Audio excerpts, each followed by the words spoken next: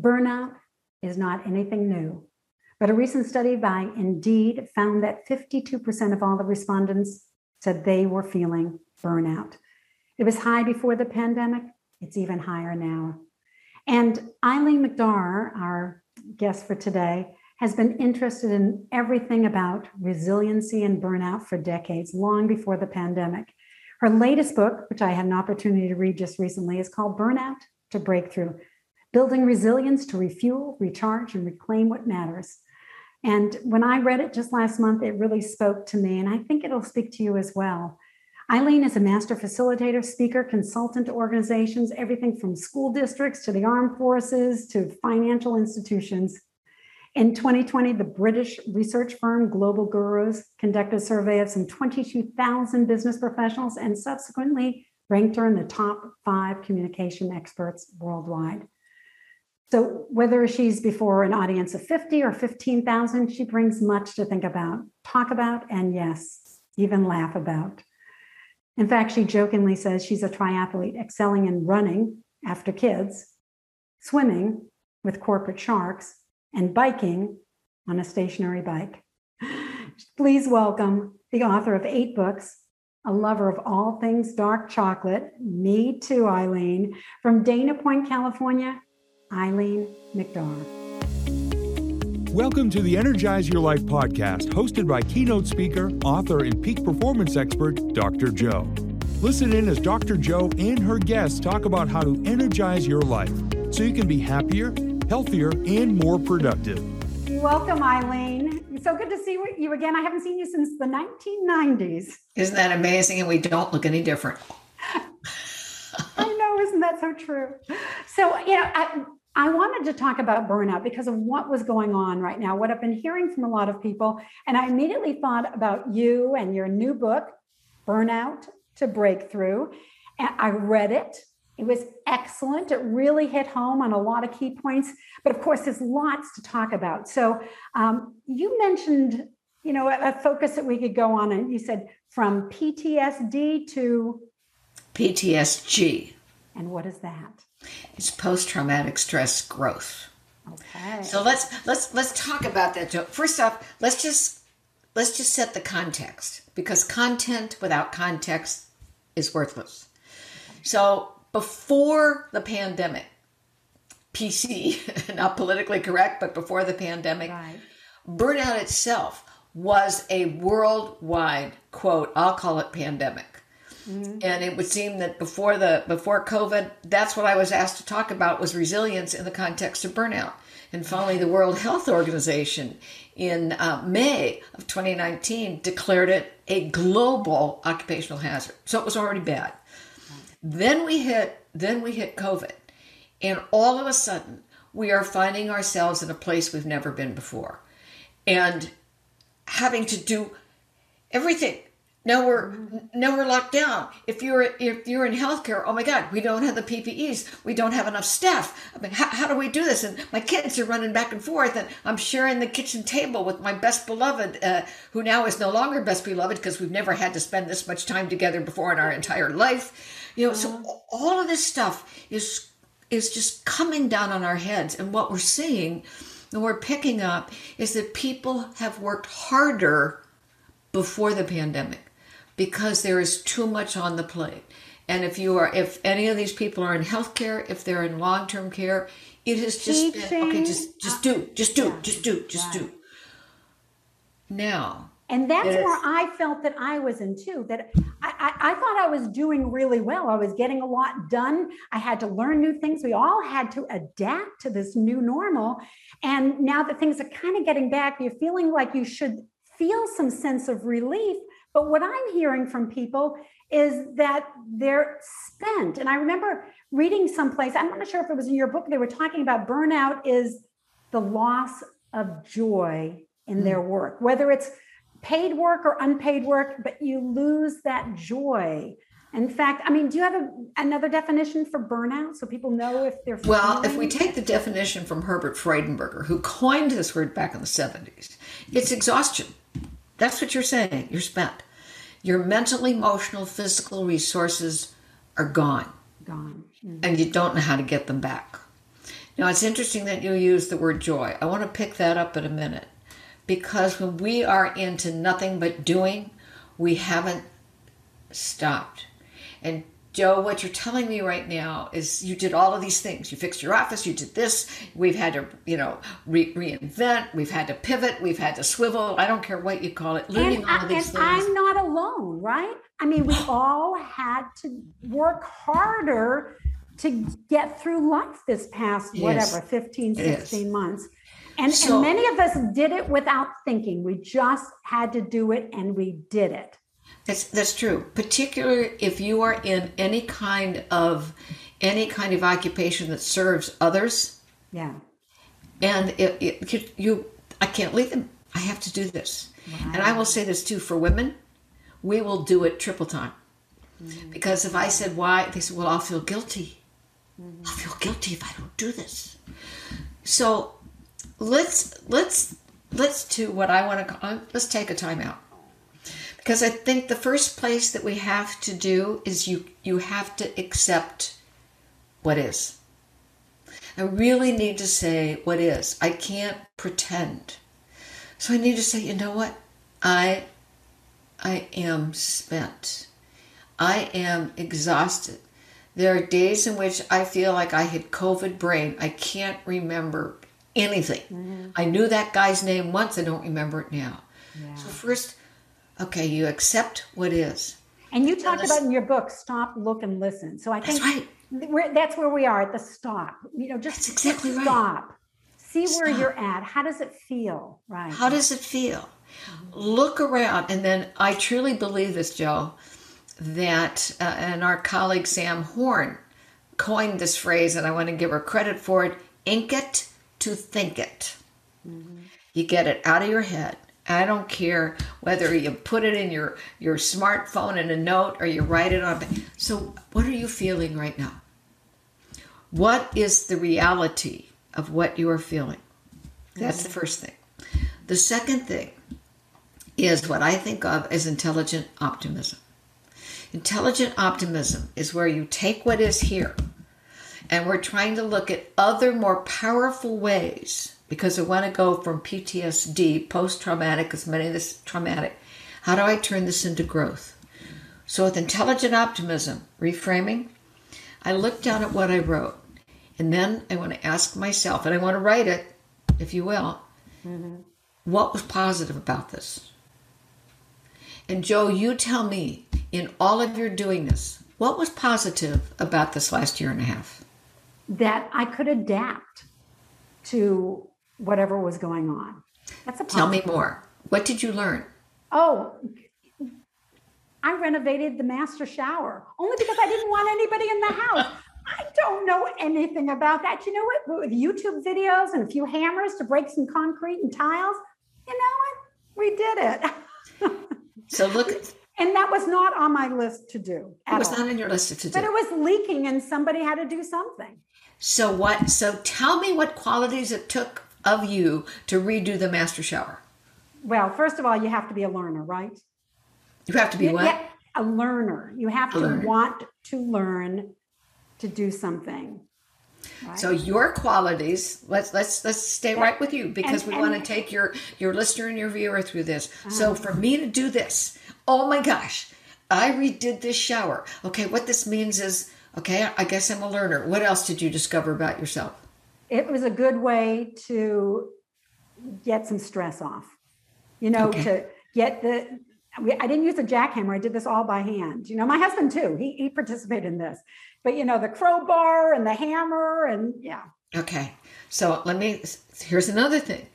When we move our physical bodies, there is something about getting in control of our physical body first before we worry about all the rest of the stuff. So moving your physical body, doing something that was physical, re-energized you. Look what I've accomplished. So you've discovered you're a learner. I have, oh my goodness, I have some strength I didn't know that I had. Who thought I could take a jackhammer and take it out of a tile in a shower? I've discovered some strengths I didn't have. I discovered how to do more research. You had to do different kinds of research than you ever had to do in the role that you play as an author and a lecturer. You discovered different kinds of research. And at the end of the day, I can point with pride to something that I accomplished. Yeah, absolutely. Those same strengths you've had all along. Absolutely. It's just in the middle of this doingness, we don't use them. And what's happening now, and this is what I suggest to all your listeners, to your viewers, step back right where you are now and say, how do I reframe this? What are some of the things that I discovered about myself that are powerful, that I can grow on? We want post-traumatic stress growth. What are those things? What new do I want to learn? And where do I pat? Yeah, go ahead. You and I are speakers, and we always are looking for a good story. But I think this is a good thing for non-speakers, non-lecturers to remember, because even my husband and I will kind of joke about, going through something tragic, no matter what it is, and say, but it's going to make a good story someday. Something that you can share with your kids and your grandkids or friends or your audience as a learning tool. And so... And the person, though, you share it with first, Joe, is yourself. Yeah. It's the story that you tell yourself. Yes. Because you can tell yourself the story, I'm exhausted, I hate everything, look what I've done. Or you can change the story. And when you change the story, you're changing the outcome. Okay. And the outcome is to say, well, as my Irish ancestors would say, Lord love a duck, look what she's been able to do. What a great person she is now. You got that shower done. And I think that that's one of the ways in which we take what is real, you accept what is, and say, how many different ways can I look at this so that I can find the positive versus the negative? Because there's always going to be tons of negative. And then how do I put that into action into other parts of my life? Okay, so first we stop and put a label on what we're feeling right now, recognizing that we're emotionally, physically, mentally spent. And then you called it intellectual optimism. So we look at intellectual, I called it intelligent. Intelligent optimism. That's the different from the optimism that goes, oh, isn't this so cute and it's so nice? No, I'm going to throw up. No, it's saying intelligent. What is a practical optimism? So it's not that cockeyed optimism that from back in South Pacific with the song. It's not that. It's really saying, what is another way of looking at this? Let me give you a fast example. A couple of years ago, I was speaking at a women's conference in Ireland. And when I went out into the parking lot of the conference center, here was it was yellow and it had bumblebees on it and it said Bumble Lance. It turns out it was a children's ambulance. I'd never heard of a children's ambulance. This ambulance was created by Tony and Maria Heffernan, who lost not one but two children before the age of 5 for a genetic disease called Patents, from which you don't recover. And they discovered when they had to take their child to a hospital over the roads of Ireland that the ambulances themselves were terrifying. They created the only children's ambulance service of Ireland. So no child, no family would ever have to experience what they did. They took what to me would be the most horrific thing of all, to lose a child, and said, how do we reframe this? And that's given them back a joy, because they took extreme sorrow and said, what can we do? And I got to tell you, when you walked inside that ambulance, there were games, there were stuffed toys, there was video, there was just volunteer nurses come to, read story to the kids, whatever it is, so that it is not as terrifying to take that child. Story. And I think if we look around, there's a lot of examples like that, in which people took a bad situation and turned it into something positive. Yeah. And it doesn't have to be, obviously I just gave you a huge example. But if I look, I'm like, what's positive for me right now where I live? This is terrible. I've lived here for 41 years. Do you know that I know the names of more people on the streets now? Because you see them over and over again. Yes. And now I know, well, that's Roy. And that's John, even though you're at a distance. Mm-hmm. And we call out to each other. And I see a couple, an elderly couple. Now, I don't know their name, but I finally see them out walking. And today when I went out to do my exercise, which, by the way, is really essential in all of this, I said, oh, there's that lovely couple. How are you? The grins on their faces, just by being acknowledged, I know made their heart happy. But from a selfish standpoint, made my heart happy. It's wonderful. So where do we go from there? Now we've looked at the positive. Okay. In your book, you also talked about humor quite a bit, and I, finding joy, finding humor. But in the time that we've got left, what other one little tidbit can you give us if we're feeling spent? Well, okay. So we already know you want to write down where you are, acknowledge where you are. You want to reframe it. What is the positive thing about here? Mm-hmm. Then say, what of this is controllable? Where are my points of control here? So as I said before, the first point of control is my physical body. So exercise, nutrition, sleep. I've discovered, Lord love a duck, I don't have to get up and only have 5 hours sleep. Who needs that? My goal now is 7.5 to 8 hours sleep. Joe, I never allowed listen to me. I never allowed myself to do that. I thought the world would die if I only had, surely. So what are the choices that you make? As somebody who talks about the physical aspect of energy and stress, that's what I talk about, the way we eat, sleep, and move. Also how I think, but eat, sleep, and move especially.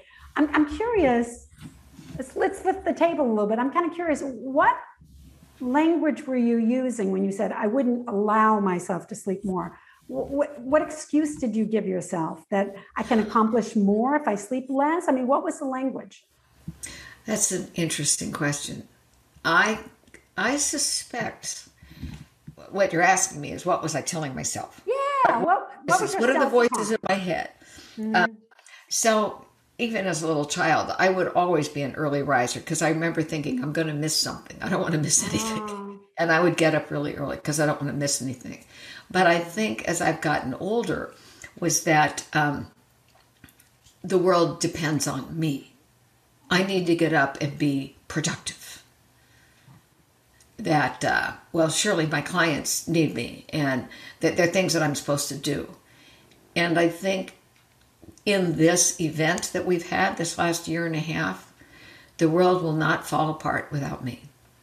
It'll be just fine. And I will serve the world better if I sleep. Excellent. I'm proud of you. Yeah. Thank you. Yeah. Sleep has never been a problem for me, only because I cannot mobilize anything without adequate sleep. My body doesn't work. That's true. And so for me, my regimen now is to, get up at the time that I think I need to. My beloved husband brings me coffee in bed. Love him, love him. No wonder we've been married 41 years. Mm-hmm. And then I meditate for 20 minutes. And then I get up and I exercise. My exercise of choice where I live is today I ran 5.5 miles and then came back and did about 15 minutes of yoga. Now, if you're listening and watching me, don't think you have to do this. Everybody has their own regimen. This is just mine. And then tomorrow the gym is now open though with physical distancing. So tomorrow I'll go to the gym because I have an early morning call. But that way I get something in.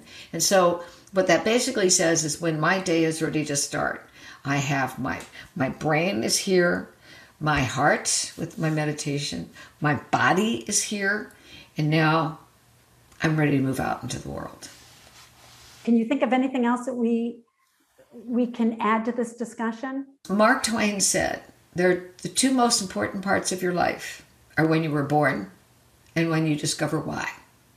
Mm-hmm. And the discovering of the why is to realize I didn't just show up on this planet because there was an empty space. There's a reason for why I am here. When we begin to explore what our purpose is, and our purpose will be that thing that brings us to joy. It doesn't mean that I have to cure cancer. So when I suggest that I can take people through a process that allows them to identify their why, then how, then their what. But let me just take this why, this purpose. And it's this silly old statement that people said, but I think it's so true. The two bricklayers, and somebody says, what are you doing? The guy says, I'm laying bricks. And the other one said, I'm building a cathedral. They're both laying bricks. Right. But someone reinterpreted bricklaying as saying, what does this add to the world? So to your listeners, to your viewers, what I would say, 3 things. And these are the questions that are asked of students in junior, senior year at Boston College. The first question is, what they ask is what are you good at? I would change that to say, what are you interested in? Because I can be good at something, but it doesn't interest me. Right. The second question is, what brings you to joy? And when I say joy, it's when time becomes meaningless and you burn on all 4 burners and you experience what Twain said was the hallmark of a true vocation, when it feels like your vacation. What brings you to joy? What brings me to joy is seeing people smile. What brings me to joy is hearing people laugh. What brings me to joy is seeing people nod their heads like, I got an idea. I can use this. And then the third question is, what does the world need? Eileen, how can we learn more about you and what you do? What gives you joy? Thank you, Joel. Well, first off, if they can spell my name, which you'll make sure they can, just go right to the website. It'll be in the show notes. Stuff on that website. I'm now, because of this COVID, I now do my magazine, my e-letter, but we call it a magazine. We now do it every month instead of 4 times a year. And what I try to put in there are not only my thoughts, but also to provide links to articles that I think would be helpful. So you can sign up for my e-zine. I write a weekly blog. My books are up there and certainly on Amazon. They can spell my name. They can find my books on Amazon. And I'm as close as email. You got something you want done, just email me. It's easy to find. I'm also on YouTube, Twitter. My Twitter handle is MacDarling, M-A-C Darling. MacDarling is my Twitter handle. I'm on LinkedIn. And as far as we can figure out, Joe, I am the only Eileen MacDar in the universe. Oh, wow. If we have another MacDar with the first name Eileen, I'm named after my grandmother, McDargh. We haven't found any other Eileen MacDars that we know of, now that my grandmother passed away. Wow. If you find one, call me. Oh my gosh, what will we do? Well, that's cool. All right. Well, thank you for listening in for this week, and we'll talk to you next week. Bye-bye. Thank you for listening. For more information on how you can energize your life or to invite Joe to speak at your next event, please visit drjoe.com. That's just 4 letters, drjo.com.